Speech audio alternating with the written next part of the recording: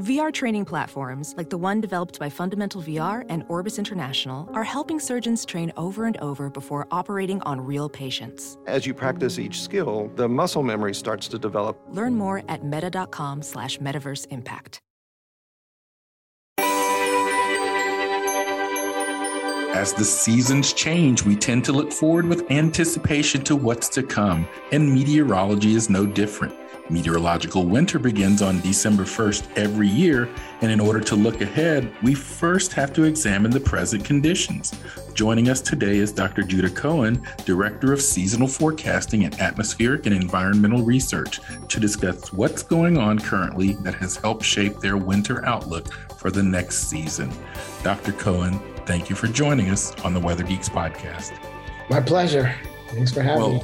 Well, Jude, I know Ms. Judah, so I'll just refer to him as Judah, but Dr. Cohen is actually one of our alumni of the TV show version of Weather Geeks as well. So it's really awesome to get him for a deeper dive on the Weather Geeks podcast.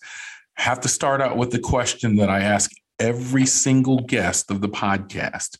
Yes. How'd you become a weather geek? Well, I love snow. As a kid, I always used to look forward. I used to listen to weather forecasts on the radio and TV, hoping to hear about the next snowstorm. I grew up, people ask me where I grew up. I grew up in Brooklyn, New York, not known as a particularly snowy place, but I guess maybe I had enough to tease me, not too much to overwhelm me.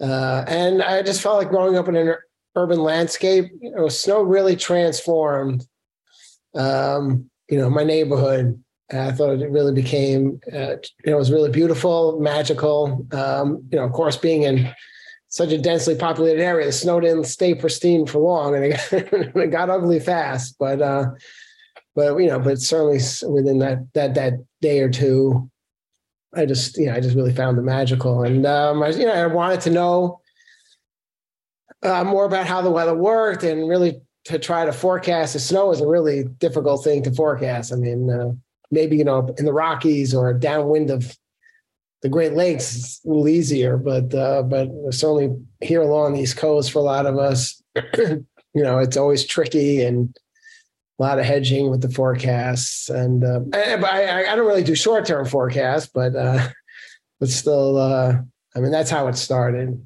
Yeah, and he really is one of the top experts in winter weather, snow, polar vortex, and we'll talk a lot about those topics here on the podcast today. Let me give you a little bit of his background. He's the Director of Seasonal Forecasting at Atmospheric and Environment Research, a company called AER, which we'll talk about here momentarily. Also a visiting scientist at MIT's Parson Lab. Yes, Department of Signal and Environmental Engineering. Yeah, he's affiliated with that department at MIT. He works on impacts of snow cover and sea ice variability on winter climate, also interested in accelerated Arctic warming and its influence on weather here in the mid-latitudes where we lived. And he received his PhD from Columbia University and was also a postdoc at NASA's Goddard Institute for Space Studies. So very well-informed colleague, someone that I look to, someone that I often refer to people when they contact me wanting information on weather. I recommend them to Judah Cohen. So for our listeners that may not be familiar with AER, tell us about what your mission is. Yeah, so we're trying to, I guess, consult on environmental issues, but the company mostly is involved with writing software for satellites. So when you see those really great pictures of hurricanes, on the news or in the weather forecasts, AR is involved with that.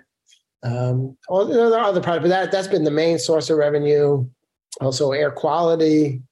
There seems to be a growing area for the company. I myself kind of a little bit of an island to myself. I'm interested in long range forecasting and, climate dynamics. I'm part of the oceanography, department there at AER, and most of the people in my department are actually oceanographers. I'm the only atmospheric scientist, really. But I think, hopefully my company's happy with that. Oh, I think they are. Certainly, you've been there a while. We are recording this right before December 1st as we go into what we know as meteorological winter. Obviously, most people would associate winter beginning later in the month of December, but meteorologists and climatologists, we start the seasons at the beginning of the month. It's a little bit easier for accounting and climatological studies and so forth. As you look at the seasonal outlook, I guess it's a two-part question. What do you see for the upcoming 2022-2023 winter? And then how do you go about making these types of seasonal outlook forecasts? So maybe I'll start with the second part first. How do we go about it? So the one thing that everybody universally use for making these long range forecasts are the sea surface temperatures in the tropical Pacific. Right along the equator, closer to the South American coast. It's called the El Nino Southern Oscillation. When the sea surface temperatures are warm, or we call the warm phase, that's El Nino. When the sea surface temperatures are cold, that's La Nina. We actually have a three-peat La Nina here, so third winter in a row where we have a La Nina.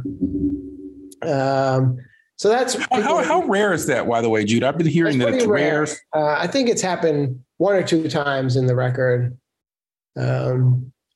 So I guess maybe some of those events is kind of borderline, but I think maybe I counted once, but I think I was looking again. I think I missed one. So this may be the third of three in a row. It doesn't happen too often.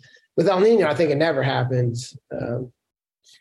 But so it's rare. I don't know that it makes it, that the first year is different than the second year is different than the third year, but I think some people try to look into that,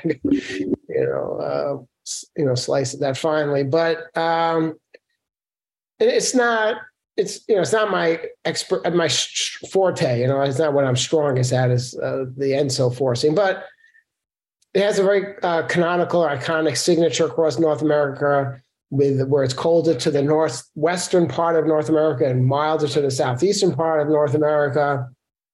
And with the precipitation, you tend to get the storm tracks a little further north. So like the polar jet, they say, is more active than the southern jet.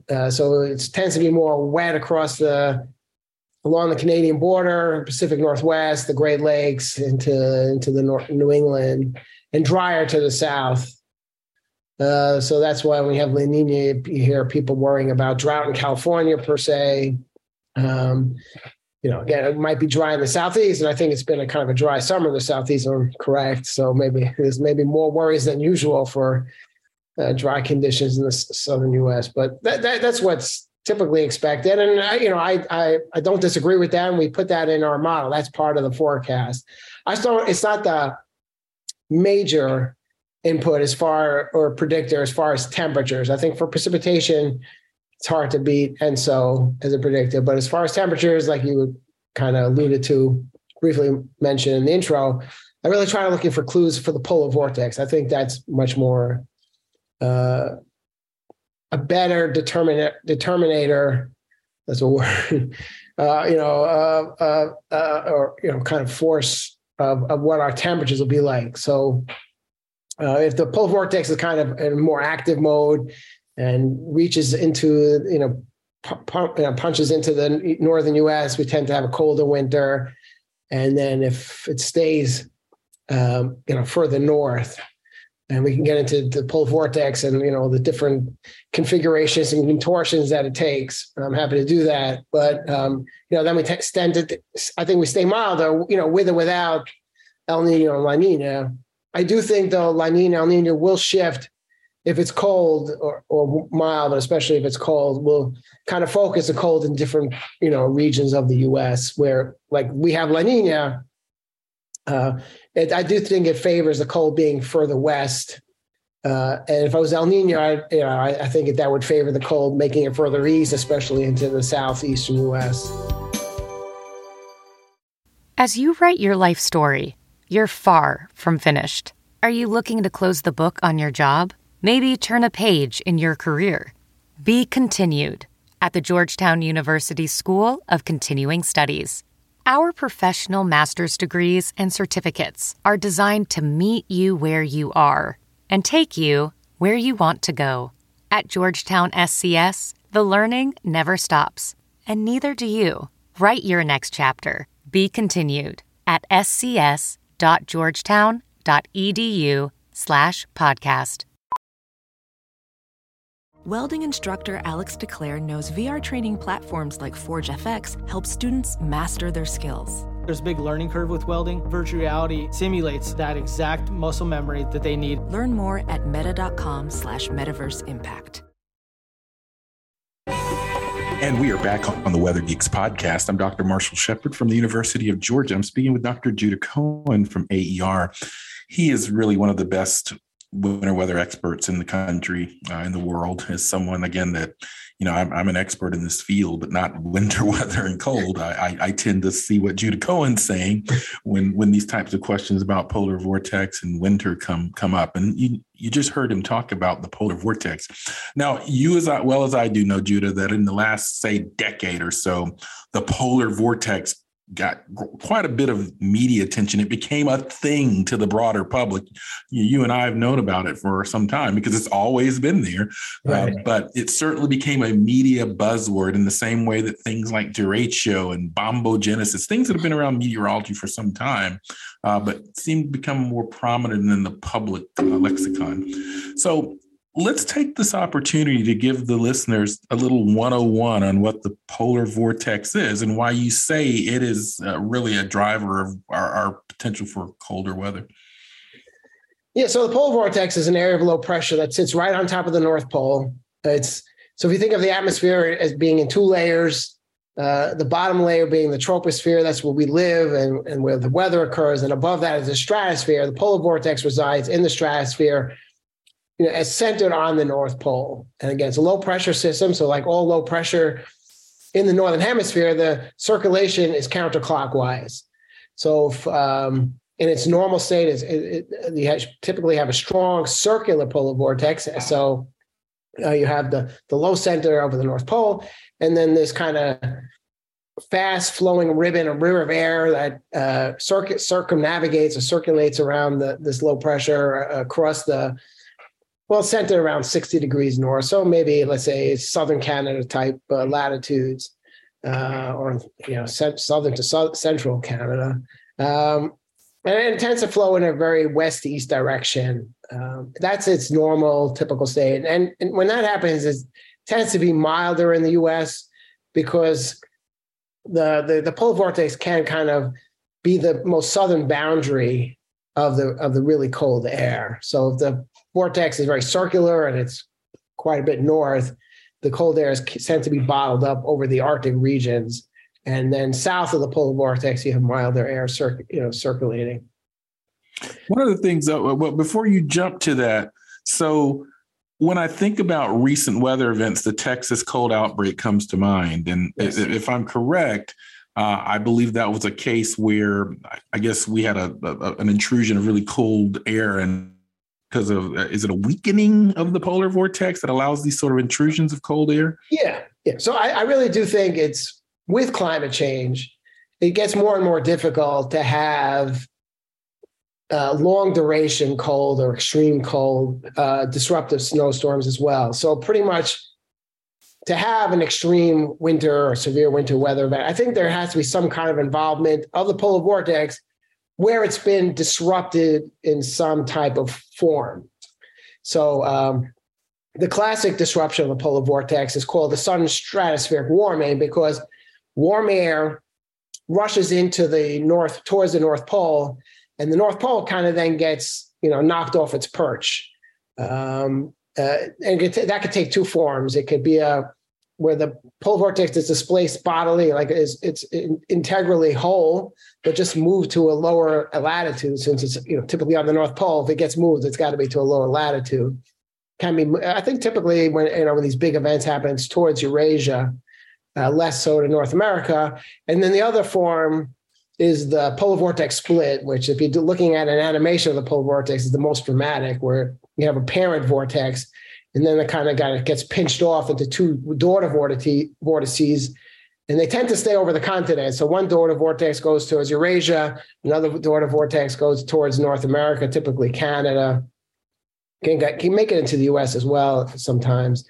And I like to say where the cold air goes, so where the polar vortex goes, so goes the cold air. And if you kind of use the analogy, I use it, other people use it as well, like the polar vortex in a strong state is a spinning top where it's got a very fast, tight rotation. It keeps the cold air with it. If it gets knocked around, and we can talk about what causes it to get knocked around, it will start to wobble, meander, and it'll go to different parts of the hemisphere, northern hemisphere, and where it goes, it tends to take the cold air with it. So that's the classic. One thing that I've been spending more time on is a different configuration of the polar vortex. It's a more minor disruption where it stretches or elongates like pulling on a rubber band. So it almost looks like a premature and aborted polar vortex split, kind of pulls apart and is getting pinched, but it really doesn't make it all the way. Right? So it takes on this very long, elongated configuration. And it tends to elongate from Siberia to Eastern North America, and so again, in fact, the polar vortex, the circulation of the polar vortex kind of marks off the most southern extent of the cold air, and it gets stretched out. That cold air can go much further south than normal, and that's what happened actually in the Texas freeze of February 2021. It was a very extreme event of this polar vortex stretching. And, I wrote a paper on it because when the event first happened, everybody was attributing it to this sun stratospheric warming, this more classical event, because one had happened in early January. But this, the Texas freeze took place in February, and the sun stratospheric warming, I don't think by itself would have resulted in the Texas freeze. But what happens is when you get these sun stratospheric warming, it becomes very favorable for setting up a stretching event. And then a stretching event happened in early February, and that delivered that extreme cold into Texas. And also you brought up about the media. So the first year the media used the term polar vortex, and a lot of climate scientists were very kind of against it, were resistant to that idea. And it was kind of used based on our understanding of the polar vortex, was really used wrongly, because we talk about a polar vortex and polar vortex bringing cold air. It's really, at that time, was 2013, 2014 is associated with the sun stratospheric warmings, and none had occurred that winter. But we had repeated stretching events of the polar vortex. So, so it has helped us. I think the community really recognize, certainly myself, I'll speak for myself, but I think hopefully more community-wide, to recognize this kind of ignored or underappreciated, kind of phase or configuration of the polar vortex disruption where it elongates and stretches. And so far we've had a couple of them, this fall. And so we had one in October, and it brought some record early freezes and some snow, even down to the southeast, I think. And then we had another one in November, which it brought some record cold too, but it also resulted in that Buffalo, snow blitz there, whatever is 80 inches there. Unbelievable snow totals with that combination of this scenario that you describe in the lake effect snow, the associated fetches across the lake. But you said something that may be counterintuitive to some of our listeners. You said, I believe, and I've read some of the papers too, that climate warming could lead to perhaps more of these, perhaps a relationship to some of these disruptions. So, this comes to mind because I saw a tweet by a very prominent personality on Twitter a couple of weeks ago that said, it's amazing how the scientists stopped talking about climate change during winter. And I think for many people, people don't sort of understand the notion that we'll always have winter, whether climate warming happens or not. But you actually made a statement that climate warming may be linked to the polar vortex activity in some way. Can you talk a little more about that? Yeah. So I think what's not disputable is that we have been seeing over the satellite record, so about since 1979, 1980, we have seen more of these polar vortex disruptions. And the polar vortex is less frequently in its very strong, stable state. So I think that no one will argue with me. What they'll argue is this something being caused by anything, or is it just some kind of random, everything and a lot of things in climate go through, oscillations or variations. And this is just some normal variations, it's noise or, it's part of the chaos of the system. And I've been arguing, no, it's not. some random occurrence, but it actually is being forced, at least partially, by changes in the Arctic. So, again, it's climate change, but it's really, it's in particular Arctic change. Is this the Arctic amplification that we're talking about? Yeah. Here? So yeah, definitely, absolutely. So we use Arctic amplifications that the Arctic is the warming in the Arctic is accelerating relative to the rest of the globe, whether it's 2, 3, and a paper came out 4 times the rest of the globe, but it's clearly warming faster.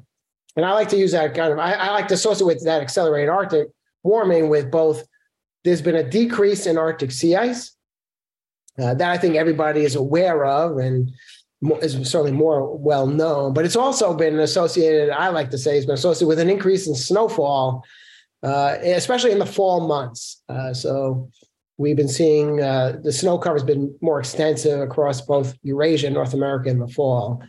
And I do think that this increase in snow cover or snowfall in the fall months and the decrease in the sea ice. So what's key about the sea ice is that it's not homogeneous, the melting of sea ice, but rather it's focused in particular regions, especially in the North Atlantic sector. Now, the Arctic Sea that it's melting the fastest in the winter months is the Barents Kara Sea. I don't know if everybody's familiar with that, but it's near Scandinavia. So if you kind of just picture the area near Scandinavia over towards northwestern Russia, that area is seeing the most accelerated Arctic sea ice melt in the cold season, let's say. And I think that combination of less ice in this Barents Kara Seas or near Scandinavia and more snowfall, especially across Siberia, is optimal for disrupting the polar vortex. Yeah. So that's I attribute this increase in these polar vortex disruptions to these changes that are occurring in the Arctic. No, I wanted to kind of go to break, but I want to follow up on that before I forget. Can't we? I know you said people will argue with you about some of that. Yeah. Can you test it? I mean, are our models able to sort of simulate? Okay. So again, this is where I kind of there continues the disagreement or debate between me and a lot of people in the community. I don't think the model. I think the models really struggle with polar vortex variability and the influence or kind of the response of the troposphere and our weather to polar vortex disruption. So I think the models really struggle. So people say, well, if we run the model out, 100 years, we don't really see any changes in the polar vortex variability. I mean, there's a lot of it's a bit ambiguous. I mean, some model runs show it's going to get stronger, the polar vortex, some show maybe a little weaker, but generally people say there's really not much change. So what we're seeing in the observational record is really random. It's just part of the noise of the system. It's not being forced by anything. And I'm arguing, it is, but the models don't show it because the models have a problem. They have a deficiency. We did, so we had a paper talking about this, and maybe that's where you saw some of the tweets associated with.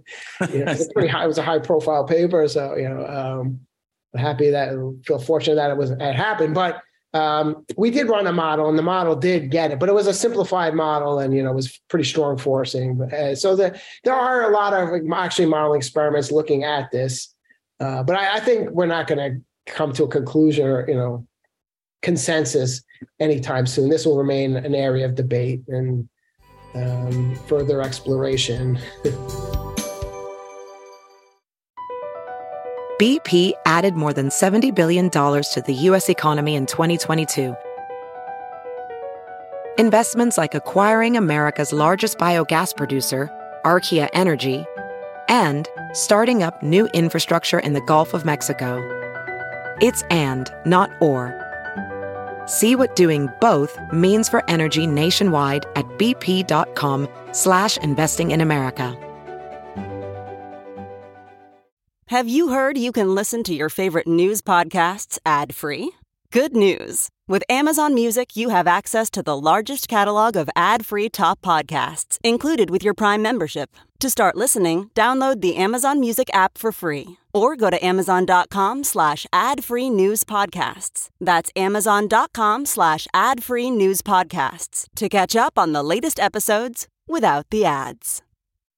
And we are back on the Weather Geeks podcast. I'm Dr. Marshall Shepard from the University of Georgia, and I'm speaking with Dr. Judah Cohen, talking about polar vortex and Arctic amplification, sea ice variability, and so forth, and climate change.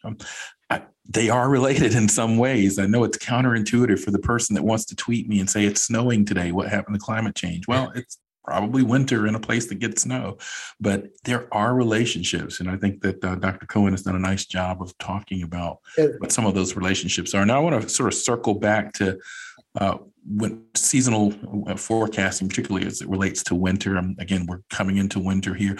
What have you seen as the biggest advances or changes in the way we think about seasonal forecast as you've looked over your career? What has changed the most? For me, that's a loaded question. I don't, for the field as a whole, I don't think much. I mean, I feel like we're like a one trick as a community, or almost a one trick pony. It's ENSO all the time, and if you look at the dynamical models, people tell me about climate variability and what I'm pointing to is climate variability. It's not. It's not a signal, but it's really the noise. But if you look at, let's say we had 3 La Niñas in a row, and if I showed you the winter forecast from the dynamical models the past 3 winters, and I left the dates out, you wouldn't know which one was which. I mean, you couldn't even. You're probably almost ready to tell me they're all the same. They're all the same forecast for the same winter, and they're not, because it comes down to. I mean, the dynamical forecast. I don't want to. I got to try to be a politician here, diplomatic, but. But I've tried to point this out. If you look at the winter, again, this is winter only. Summer is a different thing. But you'll see that basically the dynamical models, for all their complexity and supposedly capture all this different variability, all they basically are is, this radiative forcing signal, right? Increasing greenhouse gases. So you got pretty much universal warmth, with the exception of a ENSO signal across North America. So it'll be always warm for all of Eurasia. And if it's a La Nina like this past 3 winters, you'll get kind of cold up there near Alaska, northwestern Canada, warm across much of the U.S. And then if it's El Nino, it'll be still it'll be universally warm across Eurasia, and you'll get warm up towards, Canada, Alaska, and then you'll get a little bit of cold, near the Gulf Coast. And don't take my word for it. Look at past, forecasts, and it doesn't change from that. So.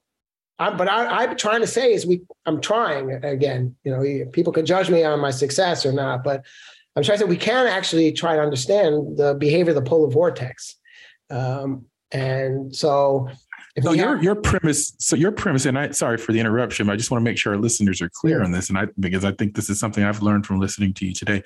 Your premise is that I hear you say, we really need to, as a community, move beyond so much anchoring in the ENSO signal to perhaps a more sort of combined ENSO polar vortex signal. Yeah. Again, the models struggle with this. I mean, for whatever reason, the models, there's no influence that I could see on these long range forecasts from the polar vortex on the models. We do know if the polar vortex is weaker, it's going to be more widespread cold. And if the polar vortex is stronger, it's going to be more widespread warm. But the models always show widespread warmth, with the exception of some ENSO signal across North America. Yeah, and this winter is no exception to that. Even, I think the December forecasts were quite warm for across the whole northern hemisphere, and that's looking not like a good forecast. And again, so I think we can understand whether we're going to have a weaker or stronger polar vortex. That would help, better define the cold. Maybe it's, and again, I've tried to point this out in the literature that almost always the dynamical forecasts are too warm compared to what, eventually what the observations are. Because they're missing this. And I'm trying to use the Arctic predictors, less sea ice, more snow means a weaker polar vortex. More what are we ice. missing, Judah? If the models are not doing a good job with this, is it some observation that we're missing that needs to be in the model? I don't think, it's a very difficult problem, because one thing models, I think everybody would agree, blocking, high latitude blocking. So this occurrence of like high lumbering, high pressure systems, like we're seeing right now, across the northern hemisphere, is really critical. And it has to be, and the models have to not only correctly predict it at the right time, but they also have to correct the longevity or duration of it. And that's very, very difficult. And again, even if they, but that's just one problem. The other problem is even if you get a polar vortex disruption, the models at longer leads will show that has no influence on our weather. So like the Texas freeze, I mean, that was a big event. That was an historical, once in a lifetime event. And the models, 2 weeks out for sure missed it. And they only really started getting it about a week out, even though there was a very large disruption of the polar vortex, of that phase or type. And the models really, you would think. So if they're not going to get a week out, I don't see how they're getting it, 3 months. So it's difficult. But I also, again, I do think that the dynamical models, people knew ENSO and were comfortable with the ENSO signal, and they tuned the model to capture the ENSO signal. So, and that's why I think the models, no matter what, show, the kind of the classical ENSO signal, because that's what they were tuned to do. And the high latitudes were kind of an afterthought. And I think we need to try to, better capture. But again, it is a tough problem. I'm not, I don't think just putting a few bodies on it is going to solve it in a few weeks or anything. Yeah, it really is. But I think you've elucidated the problem clearly. I think people need to understand that. That this is sort of still fertile ground for research and understanding. And this is my perspective. I want to make it clear. I'm not representing the climate community here. And we have you on here because we want your perspective, and we know you're an expert. And yes, it is important for the listeners to know that there's often disagreement and debate and discourse in the peer-reviewed literature, and that's how it's supposed to be done. Not in editorials and tweets, but have a scholarly discussion, publish your results, and let the experts debate. And I think that's what Judah's talking about. I gave a talk recently, and somebody came up to me and said, "You can only learn cause and effect from the models. You absolutely cannot learn it from doing observational analysis." And I thought about it, but obviously I don't agree because I made a career out of it. But when I think about stratosphere troposphere coupling, so the kind of the interactions between the polar vortex and our weather, pretty much everything that we know about it has been learned from the observations, and the models have only been playing catch up. And we've had to change, modify the models to capture what we know is correct. I think it's a tough problem, and certainly one that we will be looking forward to your and others' insights on. As we draw to a close here, any sort of summary statements on what you see for this winter? Yeah, okay, yes. I've been avoiding the punchline. I do think it's a tough call. I'm having a tough time. It's always challenging because it's complex and there are different factors. Our forecast, our winter forecast is colder than the dynamical forecast. It's hard for it not to be most winters, but the signals are weak and mixed. So there's not a very strong signal emerging. The snow cover was slightly above normal. The sea ice was slightly below normal. So that favors a kind of a weaker vortex, but not very much, not a very strong signal there. I do think that the background or kind of the environment is favorable with these stretch elongating polar vortex events, more so than a sun stratospheric warming. So I'm looking for that. I think if we do get a lot of cold, the wrench, the monkey wrench here, the fly in the ointment type of thing is something I wasn't going to anticipate. I don't know if anybody really was. There's this big high pressure that's kind of moving over Greenland. So that high pressure right now is kind of closer to the Urals and Scandinavia, Barents Sea. That's really favorable for disrupting the polar vortex. And if it would stay there, I'd be very, comfortable saying really look for a large disruption of the polar vortex. But now it's moved over to Greenland, and I don't know where it's going to go from there. But from there, I don't think it's really has much influence on the polar vortex. But it does bring cold. It is associated or related to colder weather across Northern Europe, Northern Asia, and also the Eastern U.S. And also, people that have looked at snowstorms in the east along the East Coast have noted that typically a precursor to them is this high pressure over Greenland. So it could be a very interesting month. December has been recently quite mild, milder than January and certainly February, relative to normal.